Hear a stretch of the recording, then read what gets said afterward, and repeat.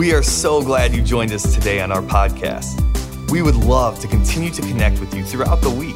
And to do that, you can check us out at substancechurch.com or on social media by searching @SubstanceMN or Substance Church. Thanks for joining us and enjoy the message. Make some noise, everybody. You made it to church. What is up, Substance? If we haven't met yet, I'm Pastor Peter Haas, and I'm just so blessed you guys are here today. We're going to have some fun.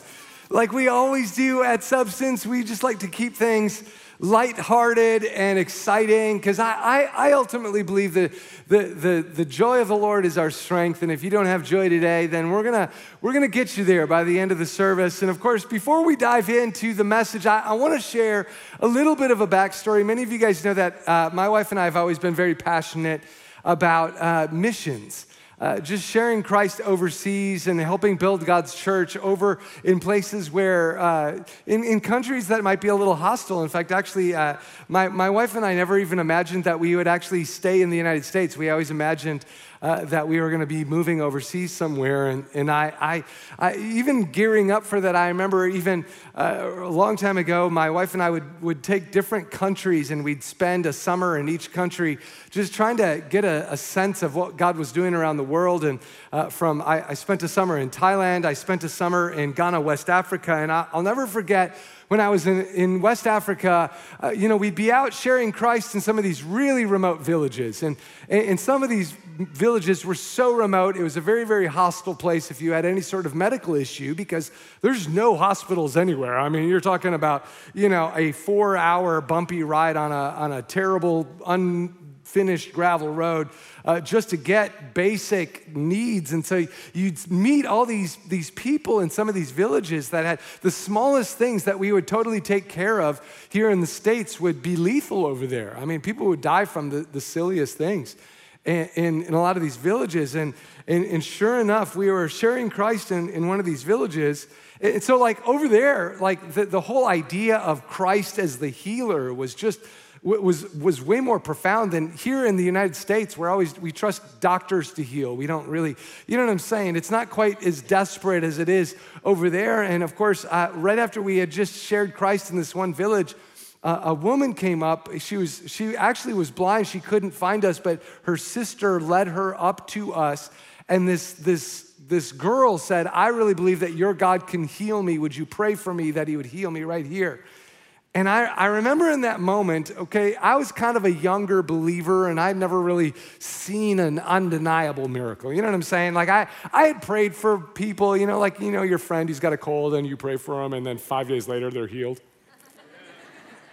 I had seen those kinds of miracles where you're like, okay, the miracle was you got through a cold. You know what I'm saying? But like I'd never actually seen an undeniable miracle. And when this lady came up to me, to be honest, I was terrified. I don't know how else to describe it. I was all of a sudden terrified, like, oh no, like this is a real person with a real need who is new to this whole thing. What if I pray for her and God doesn't heal her? You know what I'm saying? Like this thought, like terrified me. Like what would like could it wreck God's reputation that we're even talking about healing? And in my head, I'm like, well, Jesus healed people, and yet, and again, I'm a chronic overthinker. I don't know if anybody else is an overthinker, but this is just like in that moment, I was so terrified. And the girl who I was with, she was just a young woman of faith. She's like, let's do it, man. Let's pray for healing. And I'm like, oh, should we be doing this? And so we're praying for this lady, and sure enough, God healed her on the spot. She started shrieking, freaking out. She got her sight back. I had never seen a biblical miracle like this. I was more terrified than she was, okay? I was more surprised than she was, and yet I was supposed to be the guy sharing the gospel. And I remember after that happened, all of a sudden, my faith got all pumped up, and it was like, yeah, let's pray for people, let's pray. Then I was all pumped, like, I'm never gonna doubt God again.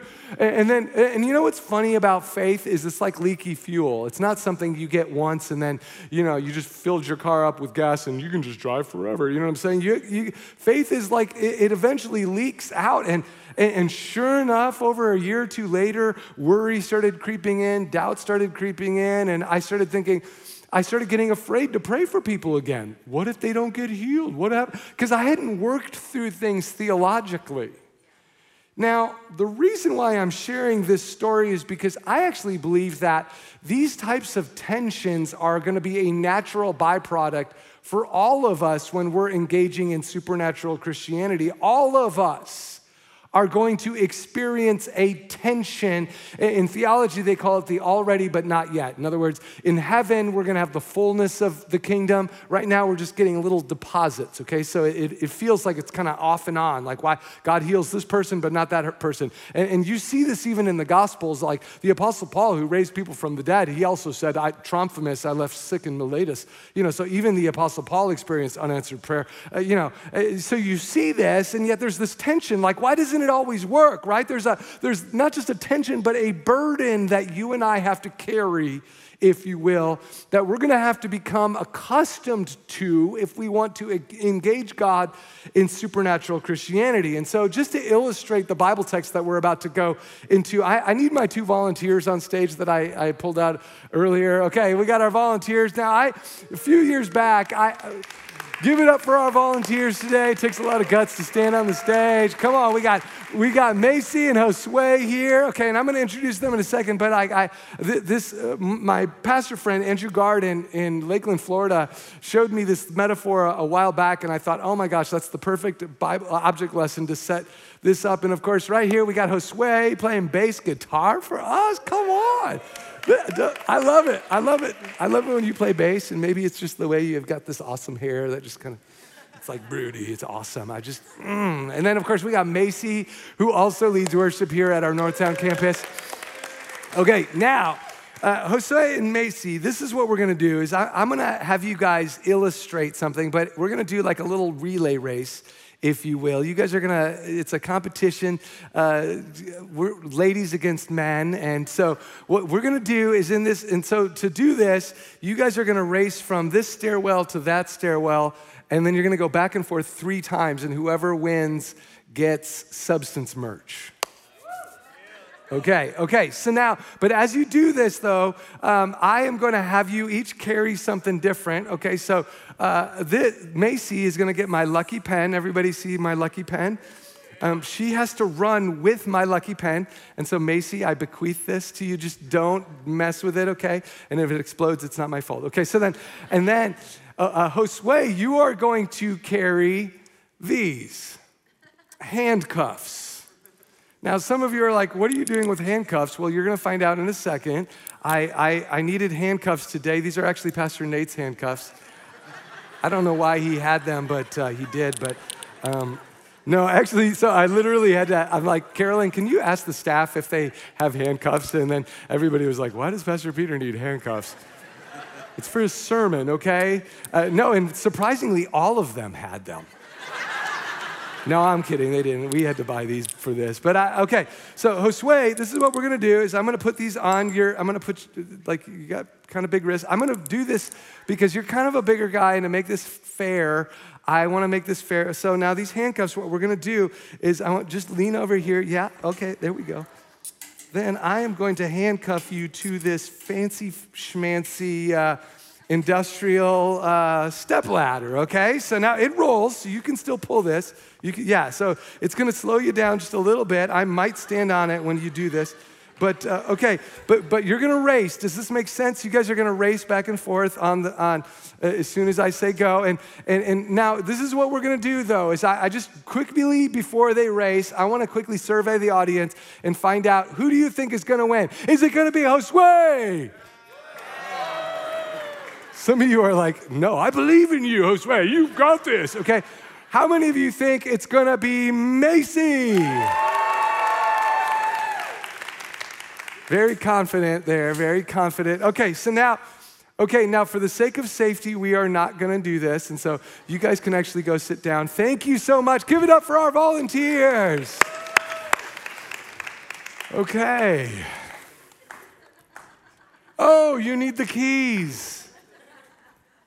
I don't have the keys, actually. Does anybody have the keys? I totally forgot the keys. Yeah, we'll take care of you later. You just hang out there. Actually, we do. Give it up for our volunteers, everybody.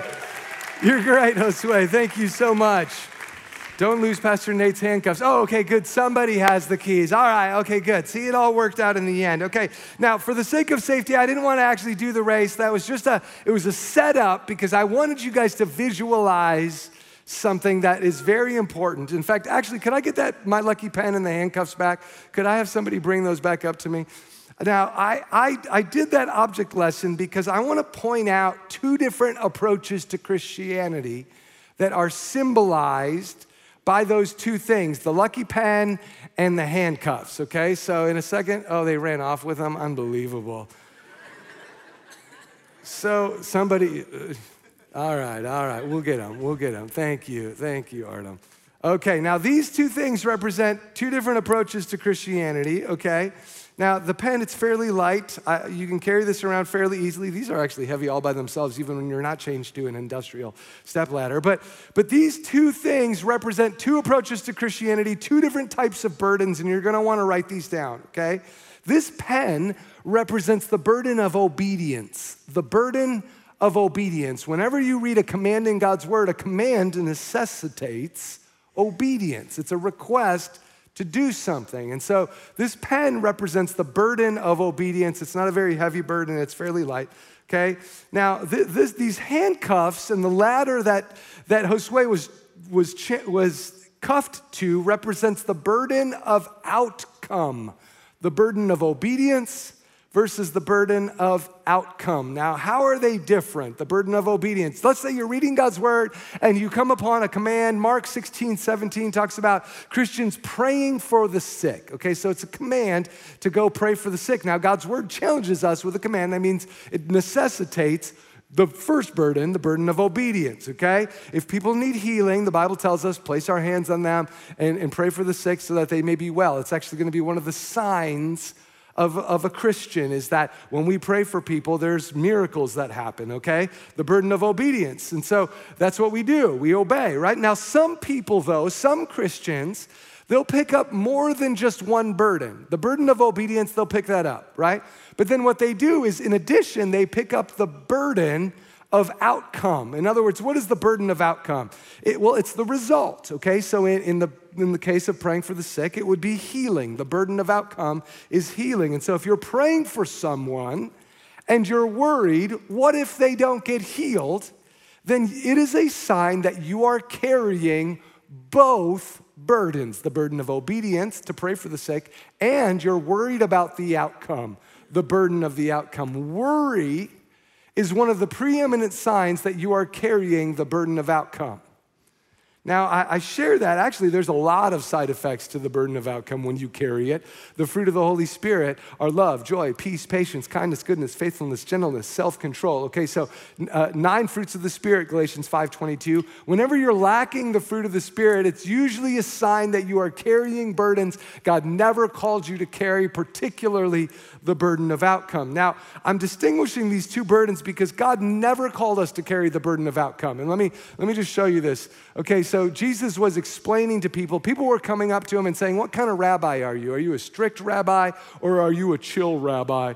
And so Jesus goes to explain what's called a rabbi's yoke. And if you don't know what a rabbi's yoke, many of you guys might know like the ancient, like you'd yoke oxen and then you'd have the plow and it was like how you did farming, right? Well, okay, there was also something called a rabbi's yoke. When you'd take the yoke of a rabbi, when you'd follow a particular rabbi, all of them had a list of teachings that they would agree with, like a list of do's and don'ts, for lack of a better expression. So a rabbi's yoke is a list of do's and don'ts. Are you a strict rabbi? It means you have a heavy yoke. Or are you a chill rabbi? You have a light yoke. And Jesus is explaining the way he approaches the Father. And he says this, you want to know who I am? You want to know what it is to follow me? Come to me, all you who are weary and burdened, and I will give you rest. I'm the kind of rabbi, when you follow, you feel rest. You feel peace. You feel chill, okay? Take my yoke upon you, my approach to the Father, and learn from me, for I'm gentle and humble in heart, and you will find rest for your souls. For my yoke is easy and my burden is light. If you want to know how my approach to God is, you're going to feel lighter at the end of the day. You're going to feel rest-filled. You're going to feel gentleness, humility. It's going to be a light thing. It's going to actually be good for you. It's good for weary people. My approach to the Father is great for anyone who is feeling weary. Okay, so Jesus is basically saying, hey, if you follow me, it's going to be easier. It's going to feel lighter instead of heavier. But listen, if you carry the wrong burdens, it's not going to be that way, okay? So now I point this out because, again, burden of obedience is what God calls us to. Burden of outcome, over time, it's going to kill you. And I point this out because some of you have a form of Christianity where you have chained yourself, you've cuffed yourself to the outcomes of you being a better person, you earning your way into heaven. When you pray for healing, the people get it, or you won't even bother, right? It's the outcome, okay? If I don't, it won't. If I don't, it won't. It's a natural striving approach to Christianity. And so if you take the burden of outcome when it comes to healing, again, God never called us to heal people. He called us to pray for people to be healed, okay? Do you see the difference? Burden of obedience, burden of outcome. The same thing proves true when it comes to evangelism here as well, okay? So it's the same thing like when it comes to sharing Christ, okay? For example, many of you guys know we do our Christmas, everything we do here is actually to make it easier for you to share Christ with your friends. I always tell people, you're never gonna understand why we do what we do here at Substance unless you regularly invite your unchurched neighbor, because this is not a country club for Christian consumers. At Substance, this isn't about long-term Christians. This is about people who don't come here and making it easier for you to invite those people. And so we do things like our Christmas services with your unchurched friends in mind. We always film the sitcom. And of course, there was this one church member who was like, he wanted to invite his friend, but he was so worried about it because he's like, oh, I don't think this friend is like really like super open to God. They don't act like they certainly don't act like a Christian. Their language certainly doesn't sound like a Christian. And I'm so worried, what if they don't come? And they were chronically overthinking it, and I could see from a mile away they were just all up in their head. You know what I'm saying? About whether or not to invite their friend. And I finally went to this guy, and I'm like, you are taking way too much responsibility for this. Your job is so simple. Take this tiny little invite card and give it to them. That's it, okay? Your job is just to invite. Your job is not to guarantee they show up, nor is your job to guarantee they accept Christ. Do you understand? That's the burden of outcome. Your job is the burden of obedience. Keep it simple. And then finally he was like, oh, okay. He actually invited his friend, and his friend came to church and loved it. He's like, oh my gosh, now I have to sit with them every week. No, he wasn't like that. But you know how it is. It was like, wow, like it was a profound moment for him because he realized he was carrying the wrong burden. All he had to do is carry the burden of obedience, not the burden of outcome. So it works the same with healing as it does with evangelism, as it does with a lot of things. As another example, my friend Rob Hoskins oversees a missions organization, and they have missionaries all over the world, and he was telling me the story of a missionary in Laos. It's basically over by Vietnam, Thailand. It's Asia Pacific. And the missionary had been living there for quite a way, but the missionary just had this one particular tribe on his heart. And this tribe was a remote tribe way up in the mountains, very hard to get access to, even in Laos, okay? I mean, it was like a 3-day horseback ride up into the mountains, okay? So not easy to access these tribes that lived up there. And of course, the circumstances always conspired against this missionary from getting up there to share Christ with this tribe. Well, all of a sudden, to make matters worse, war started breaking out between France and some Laotian insurgents. And so, all the Westerners were basically being required by the State Department to leave the country, things like that. And of course, the missionary was one of those high-risk people that had to leave. And it was really frustrating for the missionary because he didn't have enough time to get up there and share with this tribe. Well, right as he was packing and he was getting ready to leave, he all of a sudden happened to run into some people on his very street that happened to be visiting from that tribe that he always wanted to share Christ with. And he's like, oh my gosh, you're from that tribe? I would be honored if you would have dinner with me tonight. Would you guys be my guests at dinner tonight? He had them over for dinner, these people from this tribe. And of course, the missionary was like, oh my gosh, like, I want to just share something with you, and shared Christ with them, and had a Bible that he wanted to give them. But the problem was the Bible was in French, and these guys didn't really speak French. They knew just a tiny little bit of French. And so in his mind, he's like, should I even bother to give them this French Bible in a language they don't even speak? And then he asked them, hey, do any of you speak French? And they're like, no. Does anybody in your village speak French? Well, there's one guy, the village witch doctor speaks French. And he's thinking, oh, okay. He's thinking, is it even worth it to give them this Bible? Is this like a useless gift? And then the missionary finally thought, well, hey, anything is better than nothing. Some God's word is better than no God's word, even if it's in a language they don't have. And, it's not like the witch doctor is going to help translate the Bible, right? But I'm leaving the country and I may never come back. And so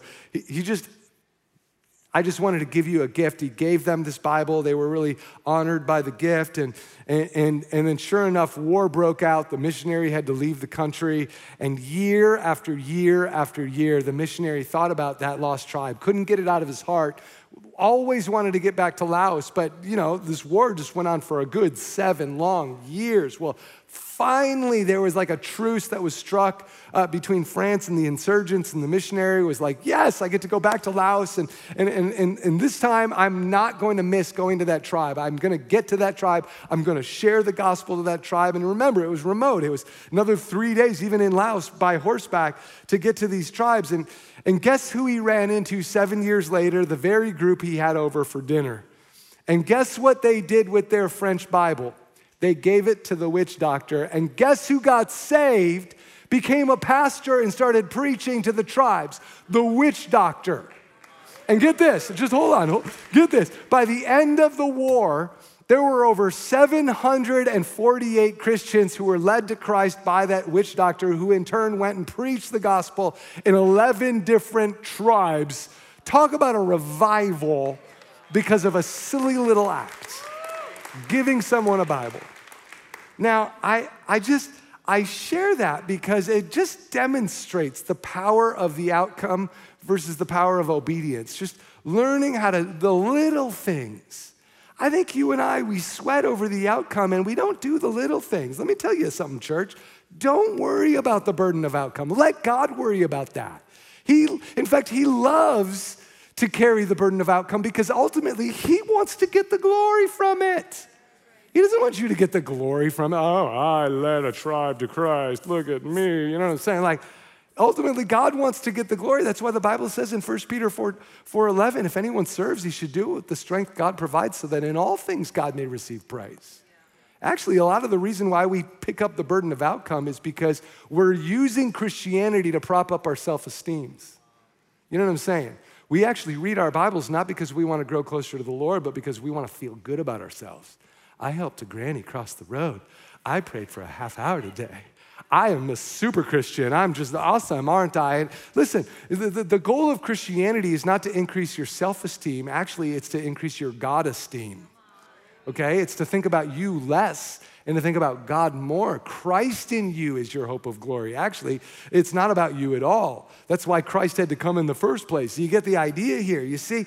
But here's the problem is that we use Christianity as a crutch to prop up our self-esteem. And then when it's not working, when we don't get the leadership opportunities, and when we can't make ourselves feel all this and all that, then all of a sudden we start getting dejected. You know what I'm saying? It's kind of like, it's like NFL quarterbacks. You get all the credit or all the blame, and neither is good for you, right? Ultimately, in Christianity, you don't want either. You don't want to take credit for the blame or the good stuff. You just want to take steps of obedience, baby steps, and then watch God do what he does, and ultimately, then you can point to heaven. See, that's how God designed all of this to work. But for many of us, we don't even do the little things because we preemptively decided there's no use in even doing that. Why should I even try to get rid of an addiction? I'm always going to be addicted. Why should I give someone a French Bible? They don't even speak French. You know what I'm saying? We preemptively decide for God what he can and cannot do. We carry the burden of outcome, and therefore we don't even do the little steps of obedience that we could totally do. And the reason why I'm saying this is because I believe that God is calling all of us to do little things, and yet we're getting all up in our head. You're like, should I invite your neighbor? Yes, invite your neighbor. Just pray for the person's healing. Don't worry about the outcome. Just read your Bible for 2 minutes a day. Remember last week, I'm like, I just said, if you want to get a Bible addiction, all you got to do is read your Bible for 2 minutes a day for 2 months, okay? You got to establish the habit and then improve on the habit. And every time I share that, somebody comes up to me, Pastor Peter, come on. How am I supposed to get anything out of it? 2 minutes a day. You even said set your timer, okay? How am I supposed to get anything out of 2 minutes a day? Don't worry about it. Chill. Some of y'all are so uptight. Man, like just relax. His yoke is easy and his burden is light. You just do the little thing, just 2 minutes. My goodness, you're overthinking it all because you're carrying the wrong burden. And church, here's why this is so important. If you don't understand this, it's going to kill your walk with God. I'm promising you. It will kill your walk with God. You might be able to prop up your self-esteem for a little bit, but eventually it's going to become a burden and it's going to turn into striving, and then you're going to all of a sudden someday say, I don't know if Christianity is really helpful. And you'll become one of those ex-Christians who never actually had Christianity. You had dead religion is what you had. And some of you, I actually think that you're experiencing a mediocre version of Christianity, carrying the wrong burdens. And I just, for example, okay, like let's go back to this whole topic of healing because I really want you to understand this. Now, this last week at our first Wednesday service, I talked about this issue of divine healing. Why doesn't God heal everyone, right? Like you hear me share these miracle stories, and maybe you've even heard of people in our church who've had miracles, but then I think we've also had people that we prayed for that didn't get healed. So what's up with that? Like, how do we deal with that tension? Well, of course, what I did this last Wednesday is I went through a whole bunch of reasons why people don't always get healed according to the Bible, okay? So the Bible actually says sometimes the delay in our healing happens because of spiritual warfare. There's angels and demons doing battle, and it takes a while. Sometimes there's delays because of that, Daniel 10. Sometimes our faith can actually put a limit on healing. We saw that in Mark 6. We talked about how sometimes God, it isn't even about our faith or even about spiritual warfare. It's that God is actually drawing us to himself. He knows that if he just answered your prayer, you're never going to have intimacy with him, which is ultimately what he wants. It's more important than your healing because it's the thing that causes all healing throughout the whole rest of your life, intimacy. Or sometimes, actually, it has nothing to do with you. God just is timing something in such a cool, glorious way, and at the proper time, all of your friends and family are going to be able to say, dang, that's cool. God showed up in your life. God was timing his glory for a greater good. My point in even sharing all of that is that there's a million things that can affect the outcome, which is partially why God said, don't worry about it. Forget about it. You know what I mean? Don't handcuff yourself to things that you can't control anyway, that you were never designed to control, because that's really the crux of this issue, is it's a control issue. Now, a lot of people, they want to control things in their lives for various reasons. We all have different motives. Some of us, it's our need, obsessive need for security. Others, it's our low self-esteem. Let me give you another example. A while back, somebody was experimenting with the Bible's commands on tithes and first fruits. And if you don't know what tithes are, basically there's a ritual where God says, hey, trust me give me 10% of your income and I'll take your 90% of your income and stretch it far greater than you would have ever had you used 100% of your income. So it's all about putting God first in your income and then God blessing your finances. Now, so this guy was coming up to me, and he was he felt like the Lord was calling him to do it, but he was scared to do it.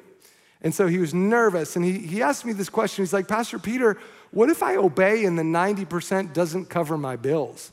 Like, are you gonna bail me out if I do this? You know, like he was all nervous about this and just like, way overthinking it. And he was wrestling with the question ultimately, what if I obey and the outcome doesn't happen? Okay? Well, in that moment, I was listening to him, and of course, just, he was so emotional about it. And I get it.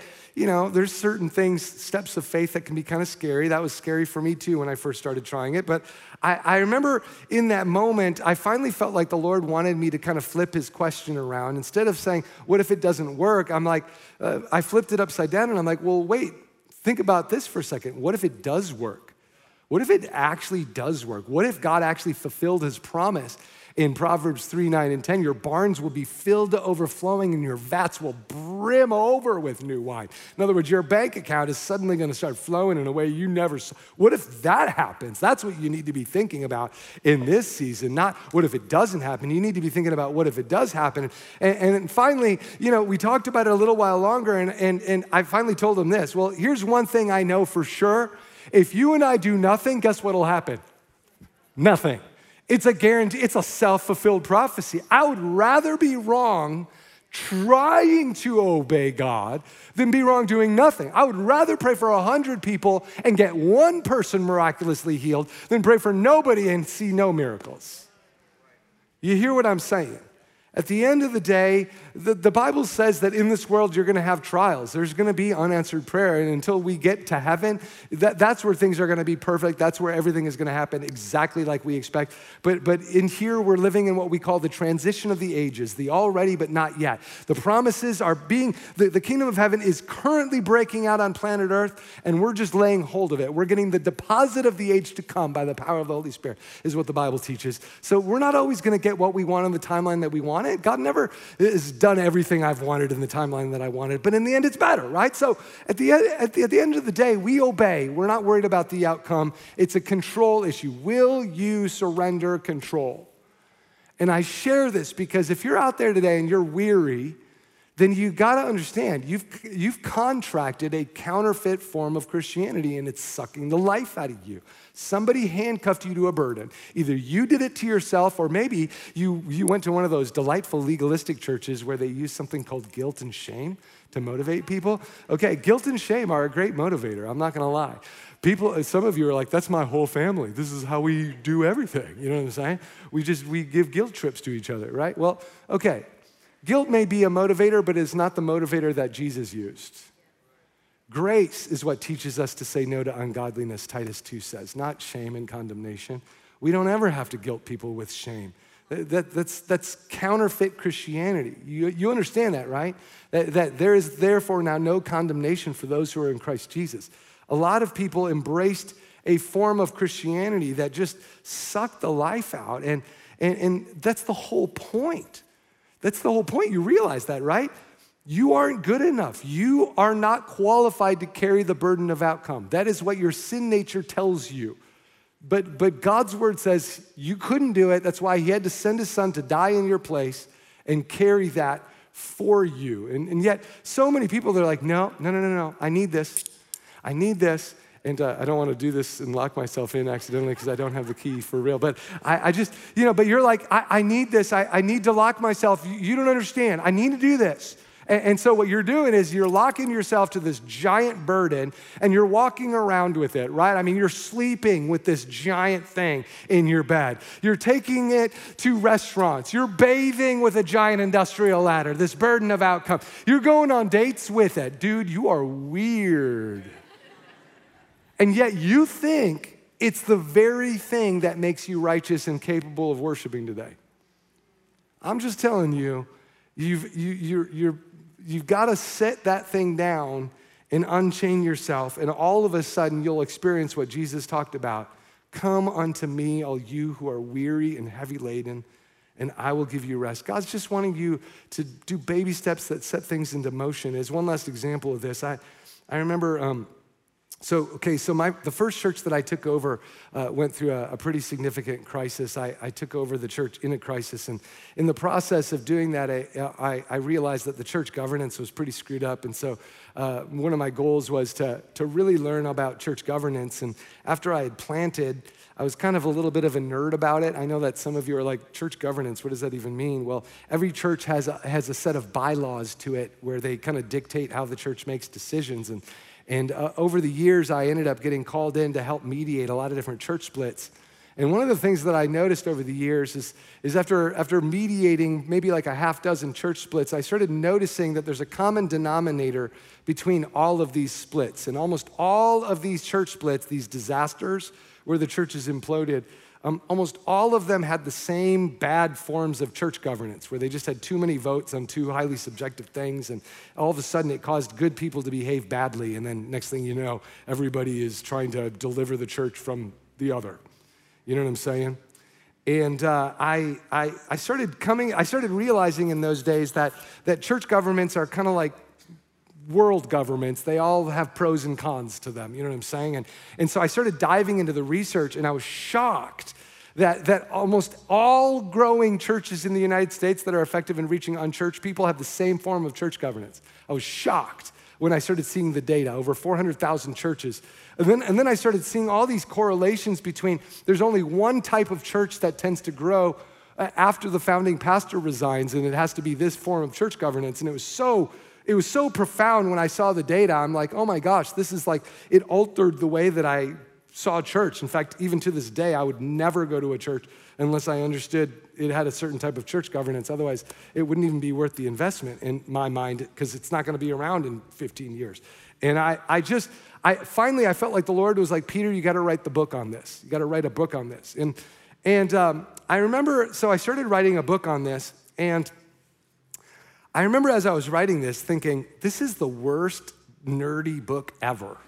Nobody's gonna read this, like nobody. Like, I mean, talk about a boring subject. Who in their life is thinking, you know what I really need to learn about? Church governance theory. You know what I'm saying? And I literally started arguing with the Lord about this. This is a waste of time. You know, even more than that, I kept thinking about even publishing it, and I'm like, there's no market for this. I mean, first off, 99% of all people, they're not senior pastors or board members, so what good is the book gonna do? They can't even change it. And even the pastors that are, even the people that are senior pastors, that most of them can't change their church governance because they belong to a denomination that dictates, this is how you gotta do it. This is how we've always done it. You know what I'm saying? Like, so in my mind, I started arguing with God. I don't know if you've ever done this, but you start informing God of why he hasn't thought things through. You know what I'm saying? Have you ever done that? Like, God, I'm not sure you've been, like, you know God is calling you to do something, and yet you're like, God, I think you need someone to sit down with you, Lord, and explain to you why this can't work, right? And I was explaining to the Lord that no book publisher is ever gonna pick this up because it's too specific. There's no money to make off of it. It's a nerdy academic book, right? Like, I started thinking, it's also not even an exciting topic. It's just most people, they just, anyway, I finally felt like, okay, I gotta still do it. So I wrote it, and when I finished, I didn't even know what to do with it, right? Because it's not like, even different publishers were like, yeah, no, we're looking for broad market books that are read by women, you know what I'm saying? Like, which is like 90% of all books, right? But I was like, okay.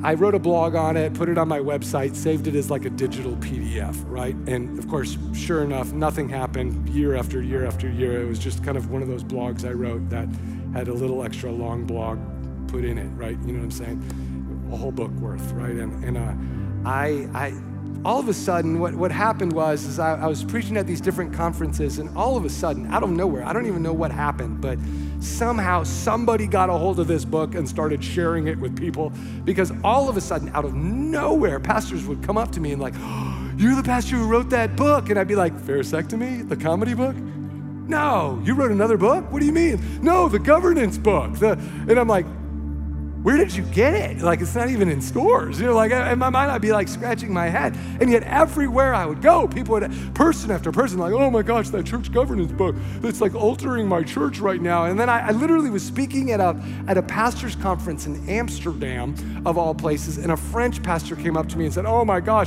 your book is just altering my life. And I'm like, Pharisectomy? Broken escalators? No, your governance book. And I'm like, where are people even getting this? Like, it's gotta be like 900 blogs buried in the back. I don't even know, like, and I'm like, no, it's like amazing. Like, you have to keep promoting that. That's like altering our church. And I remember like kind of scratching my head. To this day, I don't even know how it went viral. I finally went on my website and I started realizing how many downloads it had. I was shocked. And I just, the whole thing was an experience for me between carrying the burden of obedience and the burden of outcome. I basically preemptively told God it's the dumbest idea ever because I was doing God's job. And God was up in heaven saying, Peter, you're not good at that. And I labored with it. By the way, a quick side note, okay? Just let me say this. I just this last year, I ended up rewriting the book with a little more humor and a little more broad market, a happy church governance. It's like happy now. So like maybe 4 more people will want to buy it. But like, I just thought, no, but seriously, I bring that up because one of the things that we're doing this year at Substance is we're finally launching Substance Publishing, which is something that we've been talking about forever. And I really believe that there's going to be a lot of you who are going to be authors. God's going to call not just artists, but authors. We're going to have a lot of books come out of this church. And so we started a publishing company, and so this is going to be actually the first one that we're going to do with it. But here's the reason why I brought that up is because I wanted you to understand the difference between obedience and outcome because ultimately I believe God is calling some of you to do certain things and you're scared to do it. But here's what the Bible says, 1 Corinthians 3:7, last verse. So neither he who plants nor he who waters is anything, but only God who makes things grow. Don't overestimate your role in this divine equation, church.